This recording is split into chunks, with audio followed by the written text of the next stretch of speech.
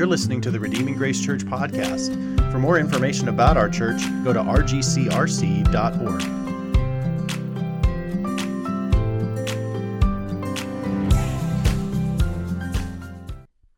Today's message is from John 9. As he passed by, he saw a man blind from birth, and his disciples asked him, "Rabbi, who sinned, this man or his parents, that he was born blind?" Jesus answered, "It was not this man sinned or his parents, but that the works of God might be displayed in him. We must work the works of him who sent me while it is day. Night is coming, when no one can work. As long as I am in the world, I am the light of the world." Having said these things, he spit on the ground and made mud with the saliva. Then he anointed the man's eyes with the mud and said to him, "Go, wash in the pool of Siloam," which means sent. So he went and washed and came back seeing. The neighbors and those who had seen him before as a beggar were saying, "Is this not the man who used to sit and beg?" Some said, "It is he." Others said, "No, but he is like him." He kept saying, "I am the man." So they said to him, "Then how are your eyes opened?" He answered, "The man called Jesus made mud and anointed my eyes and said to me, 'Go to Siloam and wash.' So I went and washed and received my sight." They said to him, "Where is he?" He said, "I do not know." They brought to the Pharisees a man who had formerly been blind. Now it was a Sabbath day when Jesus made the mud and opened his eyes. So the Pharisees again asked him how he had received his sight. And he said to them, "He put mud on my eyes, and I washed, and I see." Some of the Pharisees said, "This man is not from God, for he does not keep the Sabbath." But others said, "How could a man who is a sinner do such things?" And there was a division among them. So they said again to the blind man, "What do you say about him, since he has opened your eyes?" He said, "He is a prophet." The Jews did not believe that he had been blind and had received his sight until they called the parents of the man who had received his sight and asked them, "Is this your son, who you say was born blind? How then does he now see?" His parents answered, "We know that this is our son and that he was born blind, but how he now sees we do not know, nor do we know who opened his eyes. Ask him, he is of age. He will speak for himself." His parents said these things because they feared the Jews, for the Jews had already agreed that if anyone should confess Jesus to be Christ, he was to be put out of the synagogue. Therefore his parents said, "He is of age, ask him." So for the second time they called the man who had been blind and said to him, "Give glory to God. We know that this man is a sinner." He answered, "Whether he is a sinner, I do not know. One thing I do know, that though I was blind, now I see." They said to him, "What did he do to you? How did he open your eyes?" He answered them, "I have told you already, and you would not listen. Why do you want to hear it again? Do you also want to be his disciples?" And they reviled him, saying, "You are his disciple, but we are disciples of Moses. We know that God has spoken to Moses, but as for this man, we do not know where he comes from." The man answered, "Why, this is an amazing thing. You do not know where he comes from, and yet he opened my eyes. We know that God does not listen to sinners, but if anyone is a worshiper of God and does his will, God listens to him. Never since the world began has it been heard that anyone opened the eyes of a man born blind. If this man were not from God, he could do nothing." They answered him, "Were you born in utter sin, and would you teach us?" And they cast him out. Jesus heard that they had cast him out, and having found him, said, "Do you believe in the Son of Man?" He answered, "And who is he, sir, that I may believe in him?" Jesus said to him, "You have seen him, and it is he who is speaking to you." He said, "Lord, I believe," and he worshipped him. Jesus said, "For judgment I came into this world, that those who did not see may see, and those who see may become blind." Some of the Pharisees near him heard these things and said to him, "Are we also blind?" Jesus said to them, "If you were blind, you would have no guilt. But now that you say, 'We see,' your guilt remains."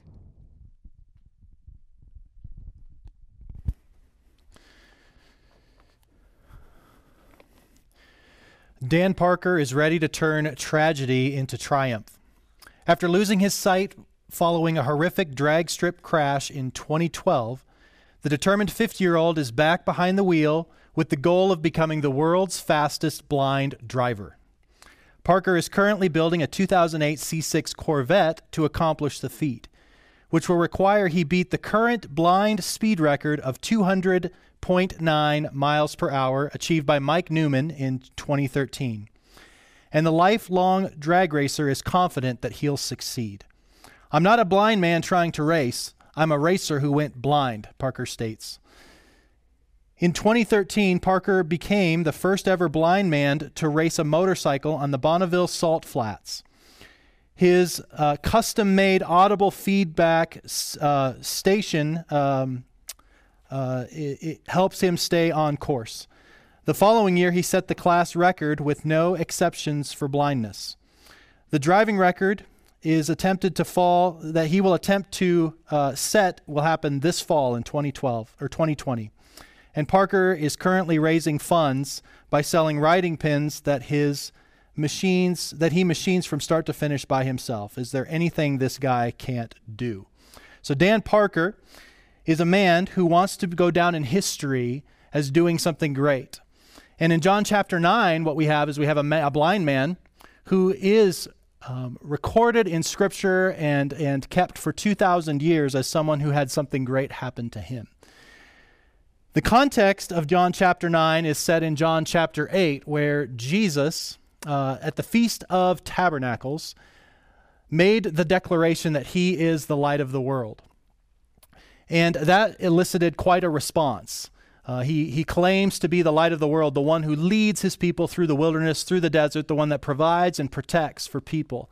And at the end of chapter 8, he actually, in the midst of a conflict with people who were claiming to believe in him, he makes the statement that he is the I am, that before Abraham was, he is I am.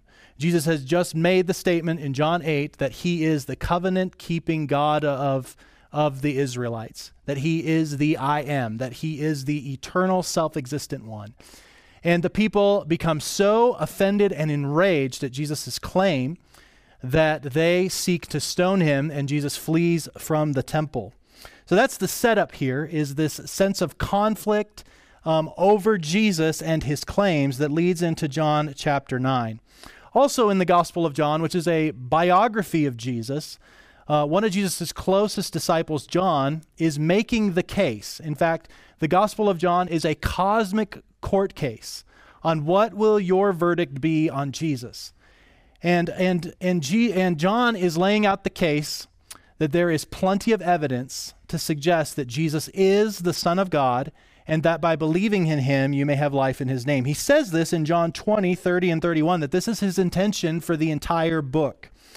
He says, "Many other signs Jesus did in the presence of the disciples, which are not written in this book, but these signs are written that you may believe that Jesus is the Christ, the Son of God, and that by believing you may have life in his name." So John, like a good lawyer, is making the case for his defendant. And he is calling on us to render the verdict that Jesus is who he claimed to be, the Son of God, and that by believing, we will cross over from eternal death to eternal life. John is convinced that Jesus is the Son of God and the Savior of the world, and he wants us to be convinced as well. And he talks about these signs that he has witnessed, and he lays out 7 of them throughout the gospel. The first of these signs is in John chapter 2, the turning of water into wine. The second sign is the cleansing of the temple, also in John chapter 2. In John chapter 4, the healing of the nobleman's son was sign number 3. Sign number 4 is the healing of the blind man near a pool in Jerusalem. In chapter 6, there's the feeding of the multitude. And then today will be sign number 6, the healing of the blind man. And then the final sign to kind of cap off the case that John is making is the raising of Lazarus from the dead in John chapter 11. John is structuring his gospel in such a way that he would persuade us to believe in Jesus and have life in his name. And each of these signs increases in magnificence, increases in significance, starting with transforming water into wine, or water into wine at a wedding, to raising a man from the dead. And so today we're going to look at sign number 6, the healing of a blind man in John chapter 9. The title of our message today is "The Blind Will See." The blind will see. This dramatic episode in John chapter 9 has 3 scenes. So I want to walk through 3 scenes today. That's how we'll walk through this passage, and then I want to give us some takeaways at the end. So as we walk through this story, let's look at scene 1, the healing. Scene 1, the healing.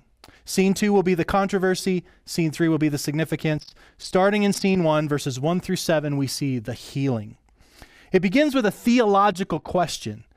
In verse 1, as he passed by, he saw a man blind from birth. And his disciples ask a question. They say, Rabbi, who sinned, this man or his parents, that he was born blind? So we have this theological question about the source and reason for suffering. And what they are articulating what would be the common belief at that time, which is that specific sins or specific suffering is tied to specific sins. And so they're asking Jesus, this man has been born blind from birth, what sin did he commit that would cause him to receive that punishment? Or was it something that his parents did? Now, apparently, this was a common understanding that sin was directly tied to specific suffering. And they're wondering, did he sin while he was in the womb, that he would receive this judgment? Is that possible? That was something that rabbis debated, was people who were born with infirmities must have sinned in the womb, or perhaps their parents did some sort of sin. There was thought that if a woman committed some sort of sin while she was pregnant, that child also was guilty of that sin and could be punished for it. And so this is the theological question that they're asking Jesus. And Jesus gives a surprising answer in chapter 9, verses 3 through 5. He says, Jesus answered, "It was not that this man sinned or his parents, but that the works of God might be displayed in him. We must work the works of him who sent me while it is day. Night is coming when no one can work.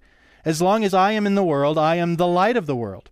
So basically, Jesus says, neither this man's sin nor his parents' sin are the direct cause of his blindness. And so he erases this idea that specific suffering is tied to specific sins. Now, of course, the reason that we sin is because because we suffer is because we do live in a broken world, broken by sin. But Jesus is saying you do not view suffering that way. Suffering cannot necessarily be tied to specific sins. This was actually the debate that happened in the book of Job in the Old Testament, was that Job lost everything, and his friends come and comfort him for a while, but eventually they begin to accuse him. Certainly you have done something to deserve this. And the whole book of Job is laying out that that's not the case, and Job retains his faith, and the friends are proved wrong. Now, unfortunately, these Jewish people and these disciples must not have read Job very well, because they seem to be caught in the same belief that this must be a sinner. If he is suffering this way, there must be some sin that has caused this. And Jesus says, no, you're viewing this totally wrong. He's like, no, the reason that this man is suffering is to display the glory of God, to display the unique works of the Christ. Now, here's what's amazing is that we don't have anywhere in the Old Testament, all of the miracles in the Old Testament, we never have a man born blind being healed. The healing of blindness is uniquely tied to the Messiah and uniquely predicted as the Messiah. So you actually have resurrections in the Old Testament, you have healings in the Old Testament, but you never have a man born blind being healed. Only the Messiah will do that. The Old Testament is clear on that he will be the unique one who can bring sight to the blind. It's to be a unique sign that this is the Messiah, the one who brings sight to the blind. No one else can do that. Isaiah 32 predicts this. Isaiah 42 predicts this. Isaiah 35, Psalm 146, that this will be a unique messianic miracle. Never happens in the Old Testament, and actually it never happens since. The apostles don't do that. You have scales falling off of Saul's eyes, but he wasn't born blind, and it wasn't exactly the same kind of thing. So the unique healing of a man born blind is uniquely messianic. That's clear in the Old Testament, and that's going to play a significant role in the rest of this chapter. So we have this surprising answer that Jesus says the reason this man has been suffering and been born blind is to reveal the Messiah. God is going to be glorified through the works of the Christ in this man. This is a setup. His suffering is a setup to glorify God. And then we have a bizarre healing in verses 6 and 7. It says, having said these things, he, meaning Jesus, spit on the ground and made mud with the saliva. Then he anointed the man's eyes with the mud and said to him, go wash in the pool of Siloam, which means sent. So he went and washed and came back seeing. Now this is a bizarre healing. Jesus, we don't have anything recorded of Jesus actually saying anything to the man yet. So if you can just imagine being a blind beggar on the edge of the temple, hoping that people will have compassion on you and give you money and help meet your needs, and all of a sudden a man spits on the ground and shoves mud into your eye sockets.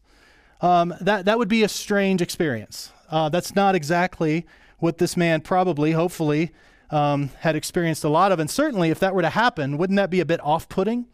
I don't know that I would respond well to someone spitting on the ground and rubbing mud on my eyes without asking first. That would be kind of rude. And so Jesus puts this mud, this spit mud, all over his face and then says, go to the pool of Siloam and wash off. You're all dirty. And he does. And from what I understand, the pool of Siloam is not an easy place to get to. It's kind of down this embankment. Would not be easy for a blind man to do this. And so there's already the fact that he is responding. He's already giving evidence of faith. Like who would do this? Who would do this? Would spit in a man's eyes and then tell him to go wash it off? But he does. He responds to these words of Jesus. He responds to the actions of Jesus, and he comes back seeing. Now it's interesting. What exactly is Jesus doing? The spitting in the mud and the placing on the eyes, and it's not entirely clear what that's supposed to symbolize. But it may be a connection to Genesis chapter 2, verses 6 and 7, that when God made the world and made the first human being, Adam, he used dust from the ground and he breathed life into him. So you have, which is a very intimate thing, for God himself to make a dirt man, a mud man, and to literally put his mouth on the nostrils of that man and breathe life into him.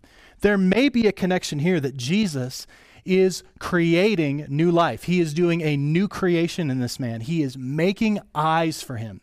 He is taking dirt and creating eyes in this intimate, close way, just like he did with Adam. He is making this man whole. So you have dirt and you have intimacy. You have the reversing of the curse and you have a new creation being happening on this man's face. And then going to the pool of Siloam, Siloam means sent. And I think John is trying to point that out in that we must always go to the sent one, to the sent place. Jesus himself is the sent one, the sent place, where we can be restored, where we can be cleansed, where we can be made whole. It's an acknowledgement of his need. It's a trust in the words of Jesus. He responds in obedience and comes back cleansed and whole by going to the sent place, the sent one. And so it's a bizarre healing, but it's full of symbolism and full of beautiful imagery that Jesus is trying to communicate in this healing. This man his suffering is for the display of God's glory. So then we move to scene 2, which is the controversy. What exactly does this mean? Because it means something. From the outset, we wonder what the meaning of his suffering is. And now we're going to switch to what is the meaning of this healing? What does this say about Jesus? What does this say about this man? What does this say about the plan of God and what's happening? And so we have this controversy. In verses 8 through 13, the crowd wonders. So they have seen this man maybe most of their life begging at the edge of the temple. And clearly he's healed. And so here's what happens. The neighbors and those who had seen him before as a beggar were saying, "Is this not the man who used to sit and beg?" Some said, "It is he." Others said, "No, it is someone who is like him." And he kept saying, "No, I'm the man. I am that one. I am the one who was a beggar but now sees." So they said to him, "How then were your eyes opened?" He answered, "The man called Jesus made mud and anointed my eyes and said to me, 'Go to Siloam and wash.' So I went and washed, and I received my sight." They said to him, "Where is he?" And he said, "I do not know." they brought to the Pharisees the man who had formerly been blind. So the crowd wonders, what is the significance of this? What is the meaning of this? And they want a theological interpretation. Is there some sort of messianic significance to this? Is this man lying? Is this a setup? Is this a hoax? Was this, what is going on here? And so they bring him with they're wondering, they're bringing him to the Pharisees for an interpretation. Like, would you adjudicate this? You, the religious and spiritual leaders of us, would you weigh in on this? How are we supposed to think about this? What happened to this man? And so the Pharisees then began an interrogation. And there's 3 rounds of interrogation in verses 14 through 34. They're going to do an interrogation and render a verdict on this event. Round 1, verses 14 through 17, is with the man. Round 2 is with his parents in verses 18 through 23. And round 3, they come back to the man in verses 24 through 34 and end up rendering their verdict on the event.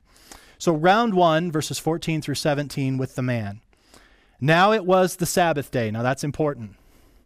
Not supposed to do any work on the Sabbath. So this is a key problem with the Pharisees. It was the Sabbath day when Jesus made mud and opened his eyes. On the Sabbath day, there was a rule that you could not knead any dough. And so the mixing of mud considered kneading, and therefore Jesus is breaking the Sabbath. Likewise, it was wrong on the Sabbath to anoint anyone. You couldn't anoint anyone on the Sabbath. And so Jesus is, according to the Pharisees, breaking the Sabbath on 2 fronts: by kneading, mixing up on the Sabbath, and by anointing on the Sabbath. And, there were permission to break the Sabbath. It was a life and death situation, but this was not a life and death situation. And so Jesus it's problematic for the Pharisees that he did this on the Sabbath. Verse 15. So the Pharisees again asked him how he had received his sight. And he said to them, "He put mud on my eyes, and I washed, and I see." Some of the Pharisees said, "This man is not from God, for he does not keep the Sabbath." They totally miss the miracle in front of them because they're worried about their rules. But others said, "How can a man who is a sinner do such signs?" And there was a division among them. So they said again to the blind man, "What do you say about him, since he has opened your eyes?" He said, "He is a prophet." So in a sense, the jury here is divided. Some are going, there's no way that he could be the Messiah. There's no way that he could be from God. There's no way that he could have done this healing because he has sinned against the Sabbath. And other people going, wait a minute, a healing of a blind man, that's uniquely messianic. That's something that only someone from God could do. And they're divided. And they have to try to resolve this difficulty. So they ask the man. And they say, well, what is your take on the man who healed you? And he says, well, he's a prophet. And so we see that this man's faith is growing. When the crowd asked him, he said, the man called Jesus. And now we see him growing in his understanding of Jesus. And now he's questioned a second time. And he's not just the man named Jesus, but he's a prophet. He's a prophet. And so the man's understanding of Jesus is beginning to grow as he reflects on what has happened in his life. So the people, divided over this opinion, the Pharisees, decide to go and ask his parents. They are convinced that perhaps this is a hoax. Maybe this was a setup. Maybe this is just a lookalike, or the man was faking all these years. And so they're like, let's go to his parents. So verse 18, we have round 2 of interrogations with the parents. Verse 18, the Jews did not believe that he had been born blind and had received his sight until they called the parents of the man who had received his sight and asked them, "Is this your son, whom you say was born blind? How then does he now see?" His parents answered, "We know that this is our son," so you've got the right guy, "and that he was born blind." Okay? "But how he now sees we do not know, nor do we know who opened his eyes. Ask him, he is of age. He will speak for himself." And then we have in parentheses, John gives an explanation. His parents said these things because they feared the Jews. For the Jews had already agreed that if anyone should confess Jesus to be the Christ, he was to be put out of the synagogue. Therefore his parents said, "He is of age, ask him." So we already see that the Pharisees have decided that they are not going to believe the evidence that Jesus is the Messiah. They've already predetermined what they think of Jesus, and now they're just trying to refute the evidence or create new evidence. And these parents recognize that. They're like, yes, that's our son. Yes, he was born blind, but we are not going to go on the record because we do not want to be a part of this. We do not want to be put out of the synagogue. And so in a sense, they abandon their son. They're like, he is on his own now. We are not tied to him. Maybe the man is faking. Maybe it's an elaborate ruse. Maybe Jesus set this whole thing up. So let's threaten his parents. And they leave him high and dry. They see the writing on the wall. They know what's coming. And so they totally leave him on his own. Now, I don't know, if you notice as you go through this, that nobody really cares about the man. When they first meet him, the disciples look at the man and ponder a theological question. He's just a theological quandary, not a person. And the crowd is trying to just, make sense of what happened. And the Pharisees and the parents kind of abandon him, even attack him. This man who was blind his entire life has just received his sight, and he's getting nothing but opposition. No one cares about this man except Jesus. Jesus is the one who truly sees him as valuable, as worthy of his time, as worthy of making whole. Jesus uniquely cares about this man. He's not a theological problem to fix. He's a person made in the image of God to be restored and to be made to display the glory of God in the works of Jesus. So the people reach a dead end with the parents, and they go back to the man, seeing if they can't get him to recant his testimony. Round 3 with the man, verses 24 through 34. So, for the second time, they called the man who had been born blind and said to him, "Give glory to God. We know that this man is a sinner." It's a threat. It's a threat. He answered, "Whether he is a sinner, I do not know. One thing I do know, that though I was blind, now I see." The man doesn't have any answers, particularly about this. All he knows is that Jesus has transformed his life. And he's still trying to figure that out himself. They said to him, "What did he do to you? How did he open your eyes?" And the man gets a little snarky here. He answered them, "I have told you already, and you would not listen. Why do you want to hear it again? Do you also want to become his disciples?" This does not go over well. Verse 28, they reviled him, saying, "You are his disciple, and we are the disciples of Moses. We know that God had spoken to Moses, but as for this man, we do not know where he comes from." And the man answers. The man's got a little bit of courage. It's kind of him against the world, so to speak. And there's a lot on the line. He's about to be put out of his community. He's already been disowned by his parents. This healing is costing him maybe even more than the blindness was costing him. But there's a confidence kind of rising up in him as he's being questioned and interrogated. His faith is actually getting stronger. It's sometimes when our faith is opposed or questioned that we actually become more solid in our faith. We should not run from questions. We should not run from challenges. God uses that to strengthen our faith. And you see this man is starting to gain clarity about Jesus through being opposed and being persecuted. Verse 30, the man answered, "Why, this is an amazing thing. You do not know where he comes from, and yet he opened my eyes. You have been reading the Old Testament your entire life. I am blind. I have never read a word of the Old Testament in my entire life, and I see that he's clearly the Messiah, and you don't." The blind man sees, and the people who know the Bible better than anybody are blind. You do not know where he comes from, and yet he opened my eyes. Read your Bible. We know that God does not listen to sinners, so therefore he must not be a sinner for doing what he did on the Sabbath. But if anyone is a worshiper of God and does his will, God listens to him. Never, and here you go, verse 32, never since the world began has it been heard that anyone opened the eyes of a man born blind. I am the first one in human history to be healed of blindness. And it was prophesied in the Old Testament there was only one who would be able to do that, and he's the Messiah. And it's happened right in front of you. If this man, verse 33, were not of God, he could do nothing. And they answered, verse 34, they said, "You're right, we'll believe in Jesus." No, they don't say that. They answered him, "You were born in utter sin, and you would teach us?" And they cast him out, excommunicated him. The claim is that he is lying, and they threaten him to change his story, and it just causes him to have more courage than before.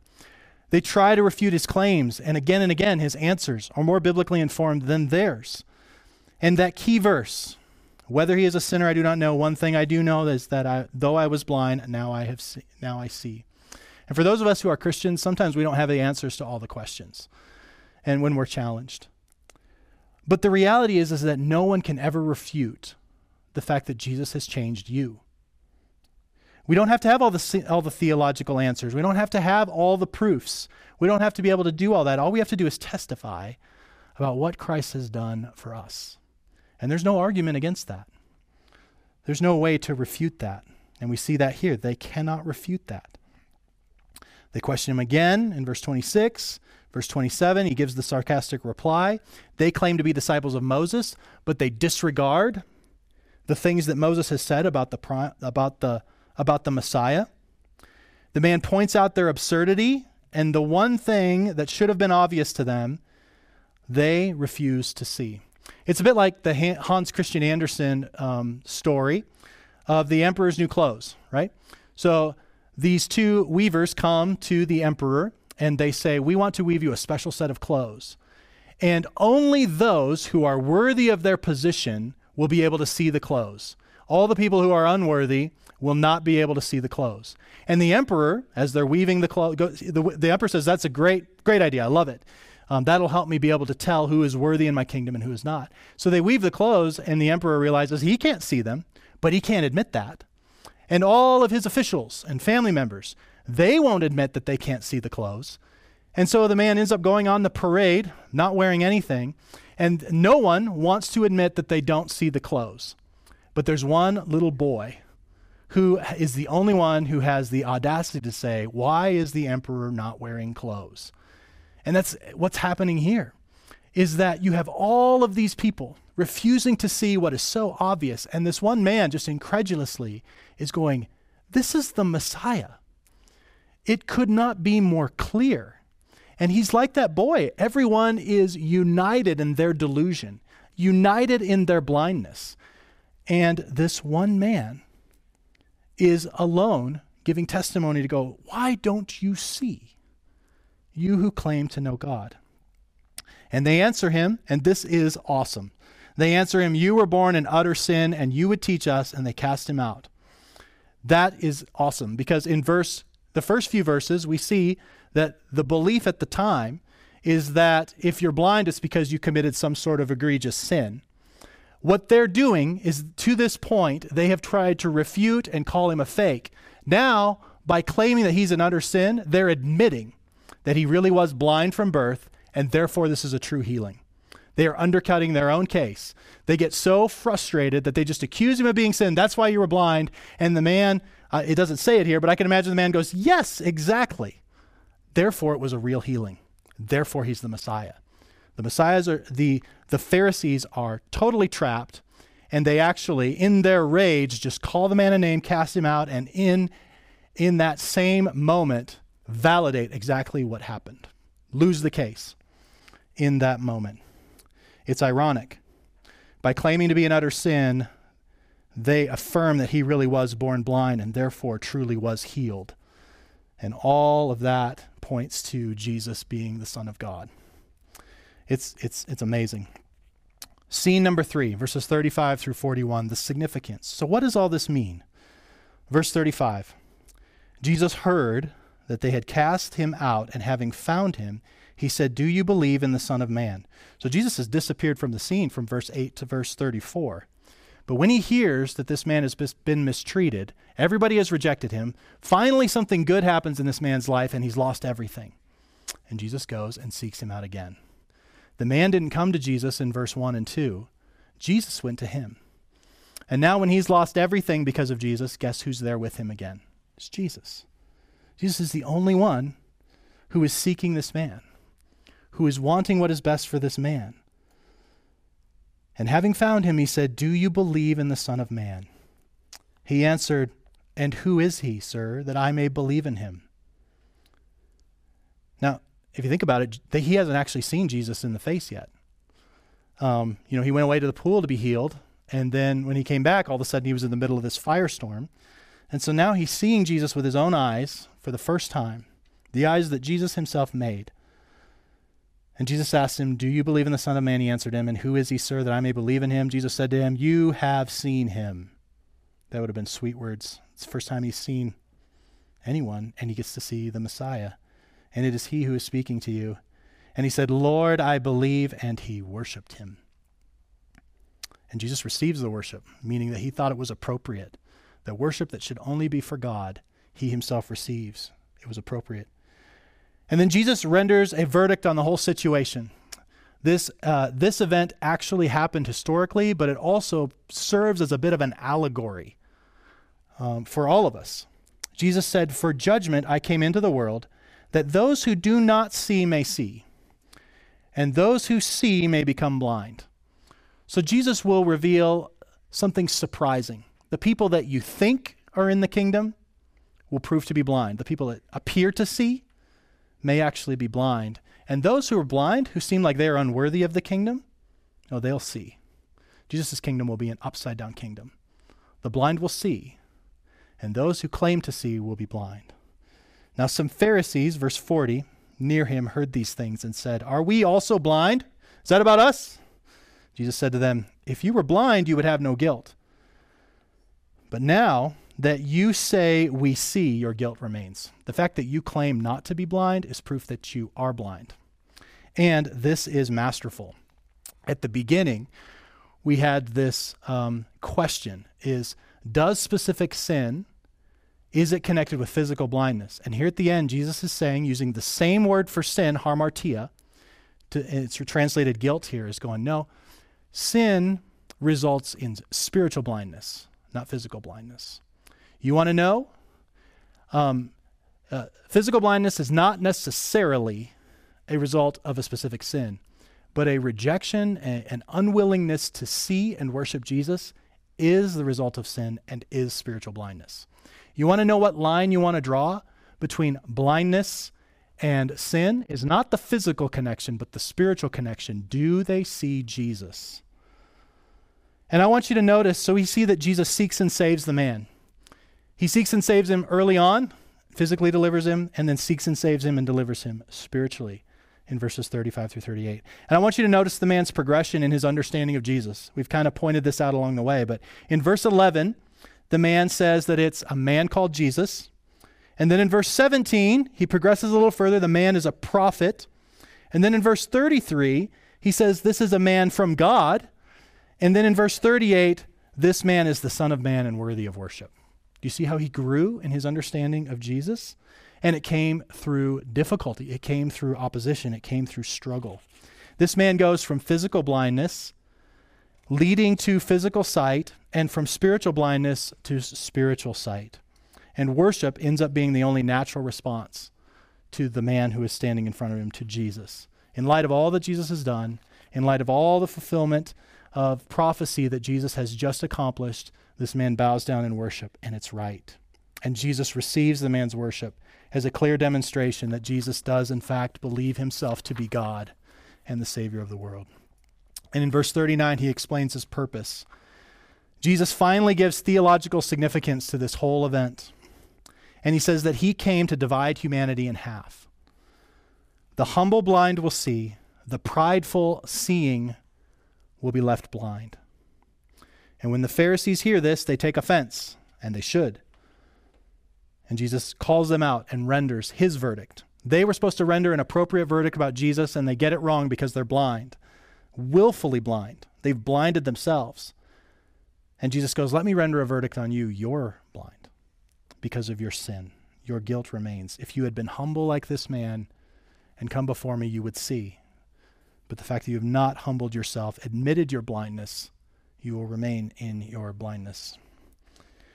You and your absurd claim in your pride is blinding you, and you are still guilty. And you have no hope of sight until you humble yourself, admit your blindness, and be freed from your guilt. Your claim to sight has made you blind. And that's important for us to think about, is that we're all born spiritually blind. That's why this is a uniquely messianic miracle, is it's meant to point a spiritual reality, that all of us are born blind. None of us sees and comes to God rightly because of our sin. It's not physical blindness, it's our spiritual blindness that's the problem because of sin. And the only way to be healed of that blindness is to have Jesus touch us, to go to the one who's sent to cleanse us of our sin. And we can only receive that if we humbly admit our blindness. If we stand in our pride going, no, I think I've got it together. I think I'm good to go. I think I'm just fine without Jesus. Then that's just proof you're blind. Jesus is the light of the world. He is the light of the world that gives sight, but he's also the light of the world that shows us how to see everything else. And if we reject Jesus, then we lose our sight. We're blind and we remain in our guilt and our sin. So I wonder how that's striking you right now. Have you ever come to Jesus in your guilt and admitted your spiritual blindness and let him touch you? To put the mud on your eyes, to cleanse you, the sent one? He has done that through his death and resurrection. Jesus came as the Son of God, and he came and lived a perfect, sinless life. He had no guilt or sin in him at all. And on the cross, he bore the wrath of our sin, that we might be extended forgiveness and cleansing.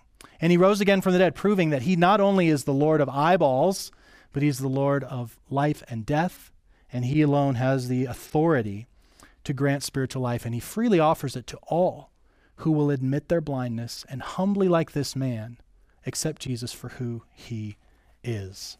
So a few takeaways from us very quickly. First of all, I think there's 4 takeaways I have for us today. Physical blindness is not a direct evidence of sin. Spiritual blindness is.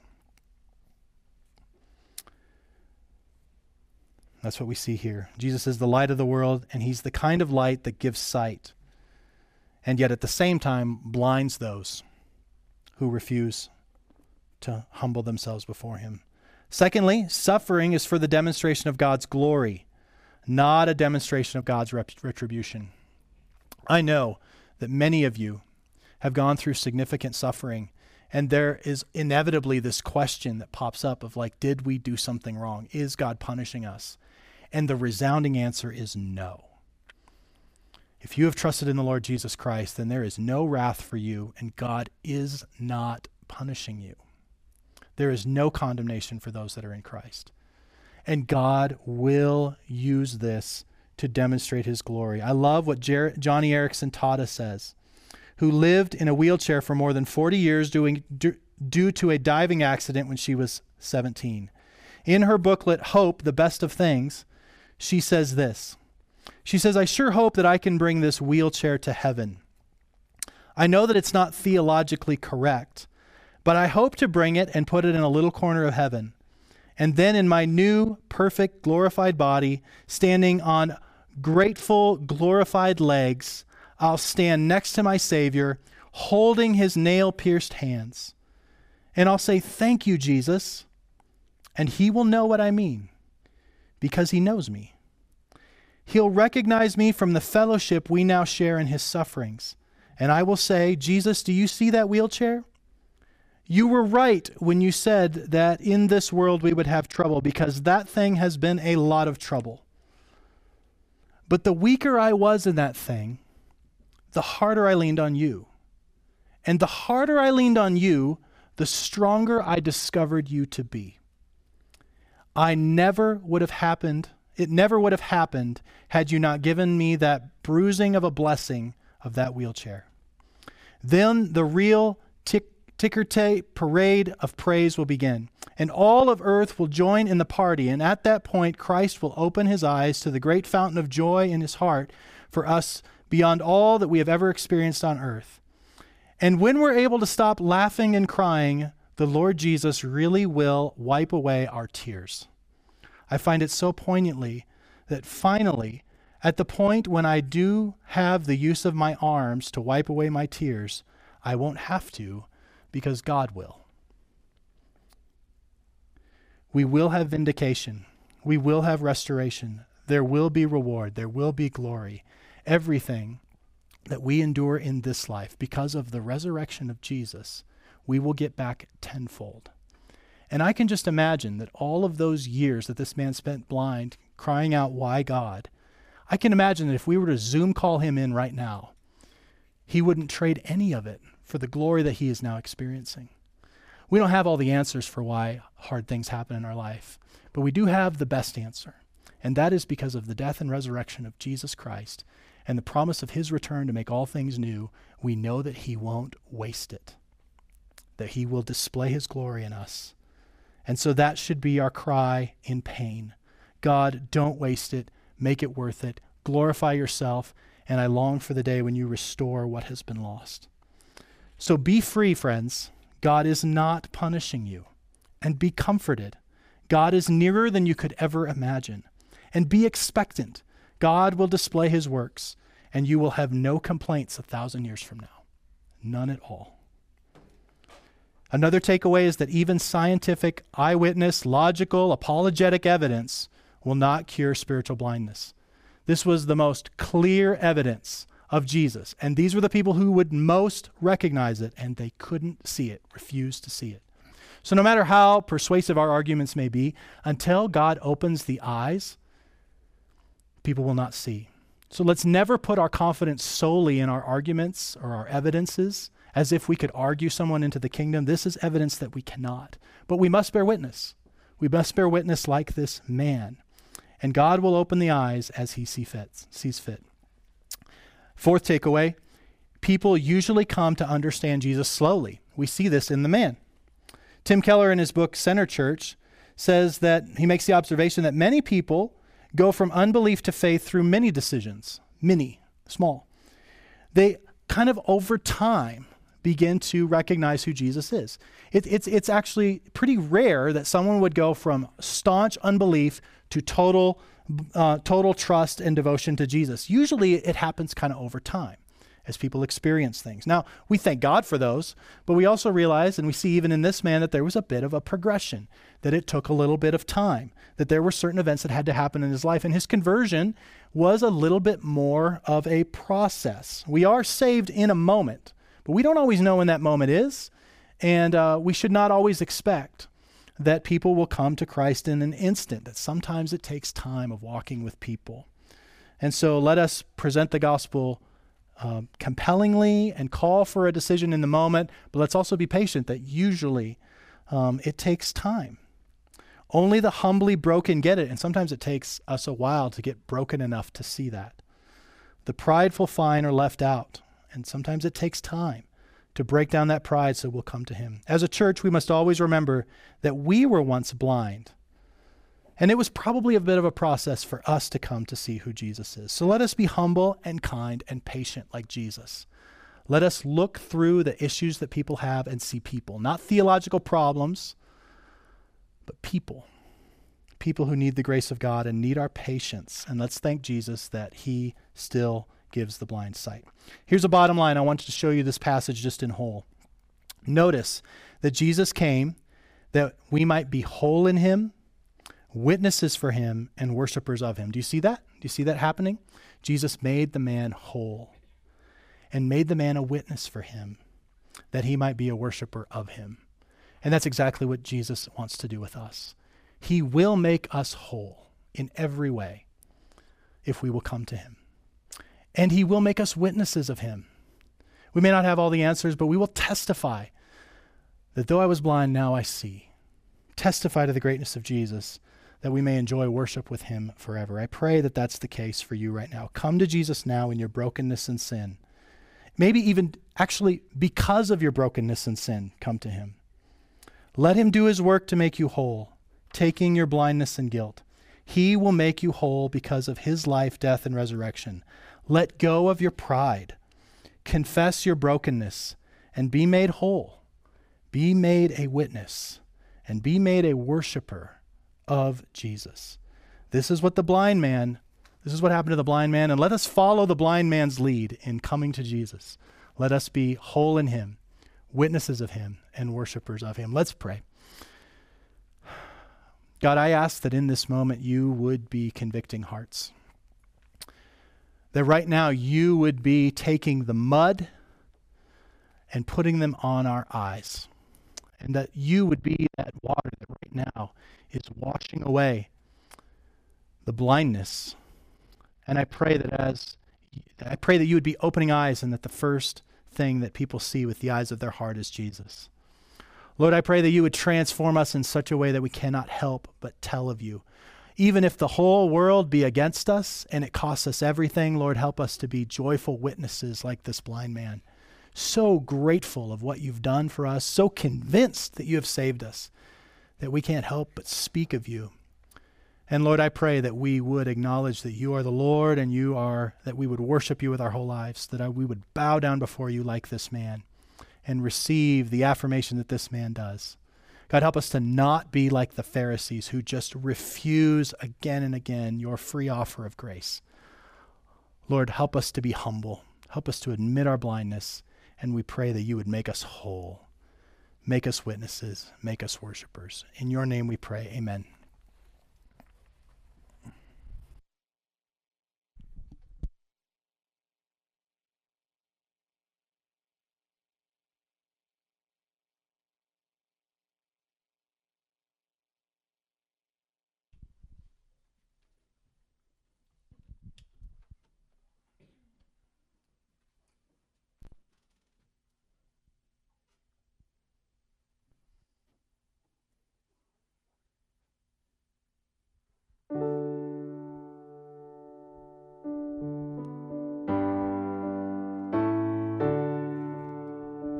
Be thou my vision, O Lord of my heart, not be all else to me, save that thou art. Thou my best thought, by day or by night, waking or sleeping, thy presence my light. Be thou my wisdom, and thou my true word. I ever with thee, and thou with me, Lord. Thou my great Father, I thy true Son, thou in me dwelling, and I with thee one. Riches I heed not, nor man's empty praise. Thou mine inheritance, now and always. Thou and thou only, first in my heart. High King of heaven, my treasure thou art.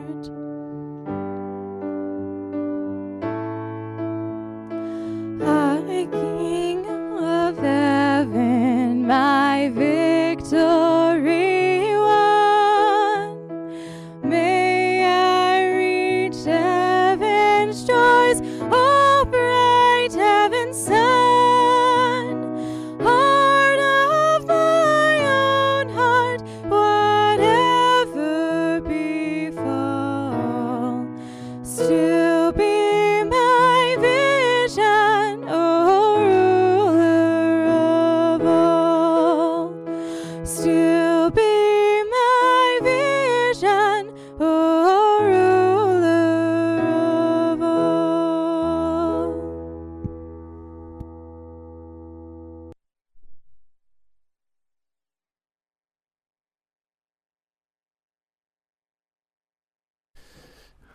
Okay.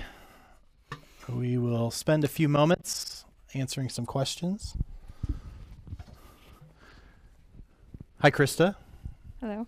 Thanks for reading scripture for us today. Yeah. We're green. All right. Well, you kind of did a great job explaining things. My first question is that Jesus seems to do a lot of things on the Sabbath. Is there any significance of him breaking the law, quote unquote, during the Sabbath? That's a good question. I'm not sure. I should turn this on. I'm the one that should be on. Okay. I'm not sure. It certainly seems like Jesus is confronting the system and some of the artificial laws that have been added to the Sabbath. So I think he is trying to clarify and show where the law has been misapplied and the difference between what God's law is and what man's law is, and also that Jesus ultimately comes to be the fulfillment of the Sabbath. So I think there's a number of things going on there that that he is trying to address. I don't know that we have one specific verse necessarily where Jesus does that, but it does seem like he is trying to show himself to be the fulfillment and also to divide where, and even within the law, there was a hierarchy. There were certain things that were more important than others. And I think he regularly is trying to show that this man is more important than the rules, right? Making this man whole is more important than the rules. And by the way, those rules are man-made anyway. So the Good Samaritan's an example of that, is that the Levite and the priest sidestep the man because they don't want to be ceremonially unclean.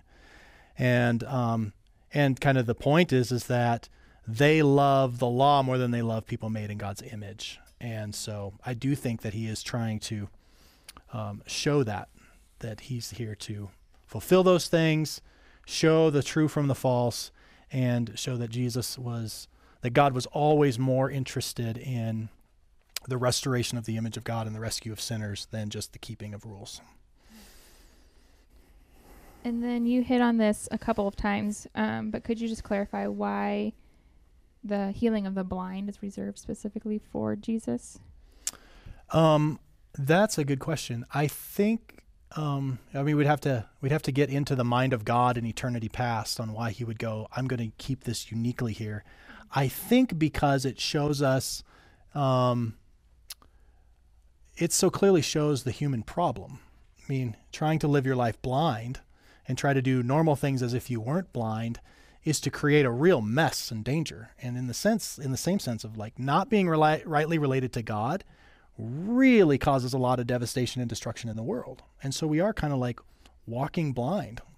And so we do a lot of damage to each other. And what in Romans chapter 1, when Paul is describing the human condition, that all are under sin, he says that we've exchanged the truth of God for a lie and that our minds have become darkened. And so now we do what we ought not to do.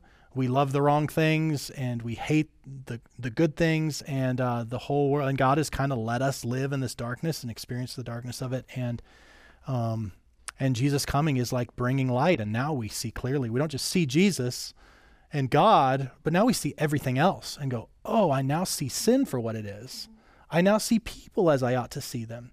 And so I think it was C.S. Lewis that said, it's not just, I'm going to butcher this, but it's like the sun. I don't know that the sun exists, meaning the physical sun exists because I see it, but also because by it I see everything else. And so I think that's the same as when we come to Jesus, we begin to see God, but then we actually begin to see our life, our sin. We begin to see what's truly valuable and beautiful and what's actually ugly. We begin to see truth from lies. We begin to see things in his word. And so that idea of being made, going from blind to seeing, seems to be something that in the Bible is reserved to get our attention, and that only God can do that.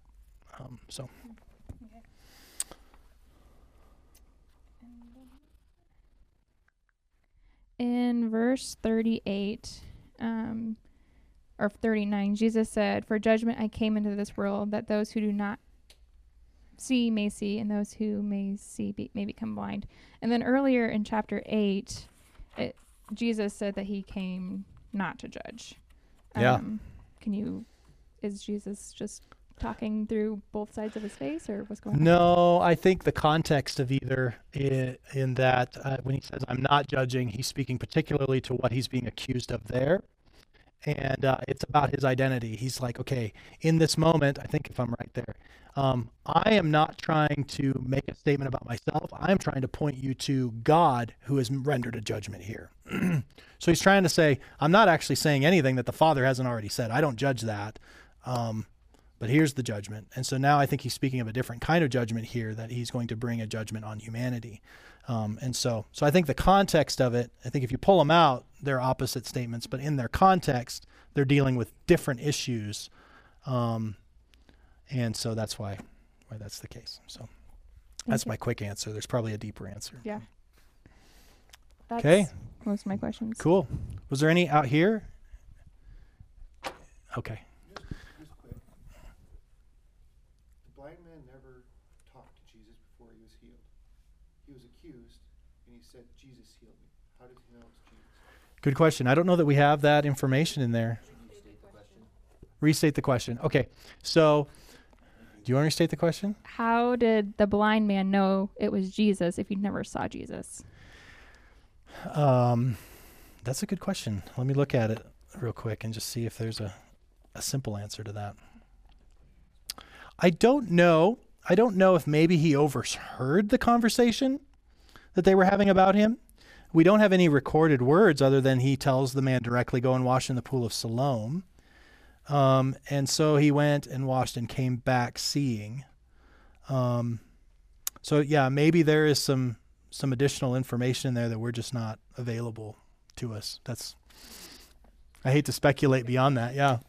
Because I can only go with what the text says, but yeah. So somewhere along the lines, I mean, he must have known either by overhearing the conversation or there's more that was said to the man than we have recorded. So good question. Not sure.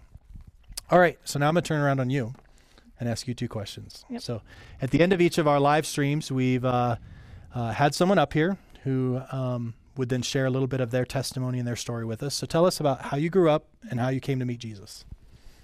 I was born in a Christian household, and so that just means my parents were both Christians. Both sides of my grandparents were Christians, and a lot of my families would claim to be Christians. We would go to church on Sundays. We would pray before dinner each night. My dad would tuck us in and pray each night. And when I was 6 or 8, I was at a vacation Bible school, and we had these little booklets, and on the back of it had a prayer to accept Christ. And I remember having my friends tell the teacher, I want to pray this prayer. I want to pray this prayer. And I remember thinking, I don't want to do what they're doing. But by the end of it, I was like, I do believe in Jesus.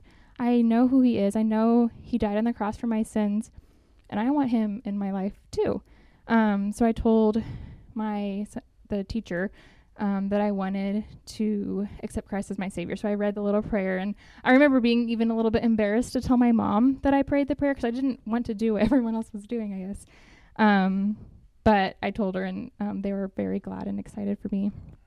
And I believe that was probably when I gave my life to the Lord. There was some fruit within that. Either that or I was just a very guilty feeling kid. I would put myself in timeout if I did anything wrong. I would lock myself in the room if I thought I did something wrong. But I never really truly understood my own sins. And I never fully understood the gospel. I remember someone telling me the gospel, and I thought that meant just the Bible, rather than just the good news of Jesus Christ.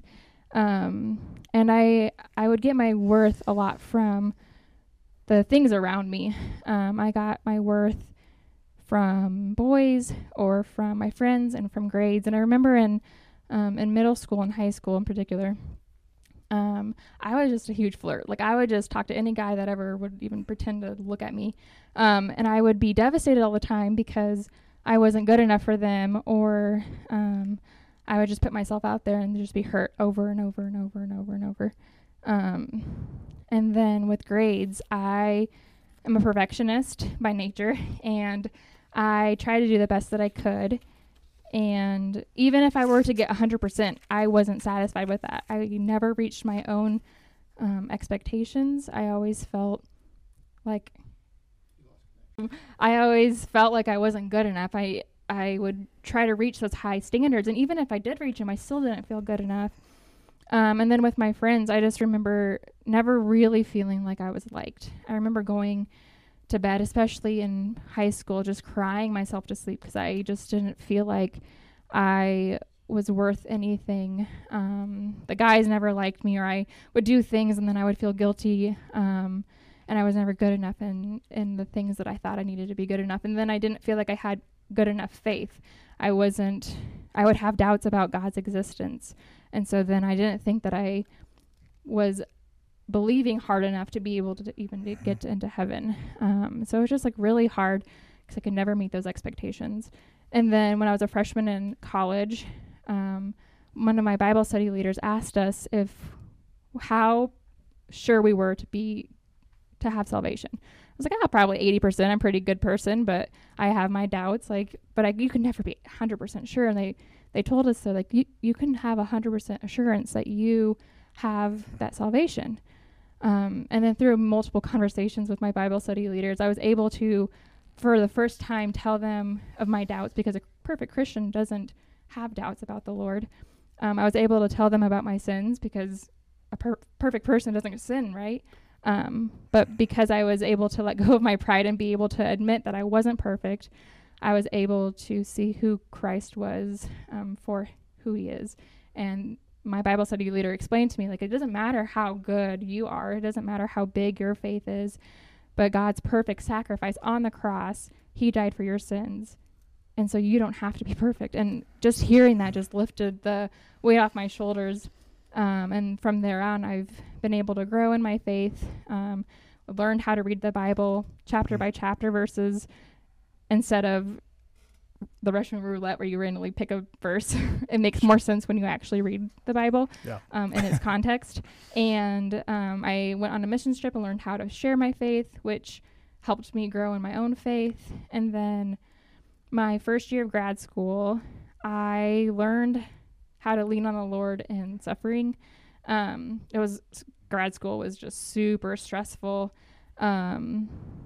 And I feel like I was studying from the time I woke up to the time I went to bed every single day.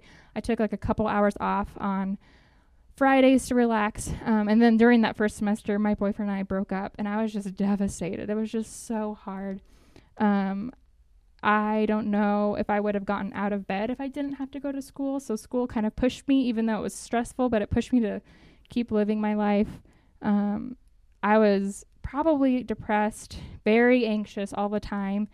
And I just remember lying on my floor just bawling to the Lord, because I was just so hurt and so frustrated, and didn't know what to do. But all I could do was just be real with the Lord. I couldn't call my boyfriend. He couldn't support me anymore. I had a great sense of community from my friends and family, but they just didn't know. They didn't know how hard it was. But by that suffering and by leaning into the Lord during that time, I was able to really see him as a true father. I could physically feel him just comfort me in that time. And just grew in my faith much greater than I probably ever would have. And the story that you told about the lady with the wheelchair, it reminded me of that time, because I tell people now, I would never wish that upon anybody, because it was truly a hard time in my life. But I would never take it away from myself, because I grew so much in the Lord. He became so much more real to me. It wasn't just reading my Bible to read my Bible, but I read it because I needed him. And I was able to see his constant love and his constant just strength and power, even when I was feeling weak. So, and then from there on, I've been growing in my faith and taking steps forward towards the Lord. And awesome. Yeah. Thanks for sharing that. That probably even in our text today, that idea of it being a bit of a process, and it's definitely a process. Beginning to making sure that your faith is not on your performance or your feelings of faith. We don't put our faith in faith. We put our faith in Jesus and his finished work, and not in those things. That's good. Mm-hmm. All right, one more question. So just sketch out for us now a little bit of what you do now, how you serve Christ, what you do for a living. Yeah. So I am an occupational therapist, which just means I help people do what they need to do if they can't do it, for children. and so kids with disabilities of all and abilities of all different kinds. And just the way that I'm serving the Lord is just loving on people at my work the best that I can, especially in this time. I feel like everyone's super stressed, myself included. But just showing people that I care by actually listening to them and actually loving on them. And just living my life to serve the Lord and do what I can. Yeah, that's great. Well, thank you, Krista, for helping us out and for sharing your story. That was really a blessing. So thank you. We hope that this service has been a blessing to you, that you've been encouraged, that you see Jesus more clearly and are drawn to him in faith. And if you have any questions or you're making any sort of spiritual decisions, let us know. Go to redeeminggrace.info and let us know how we can be praying for you or how this message impacted you, or if you have a question, we certainly want to be of service to you. And our benediction today, which is just a word of blessing to us, is this. Psalm 146, the last part of 7 through the first part of 9. The Lord sets the prisoners free. The Lord opens the eyes of the blind. The Lord lifts up those who are bowed down. The Lord loves the righteous. The Lord watches over the sojourners. He upholds the widow and the fatherless. Let us never forget what our God is like, and let us always lean on him for everything that we need. God bless you.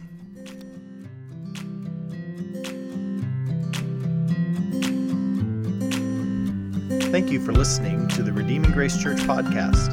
For more information about our church, go to rgcrc.org.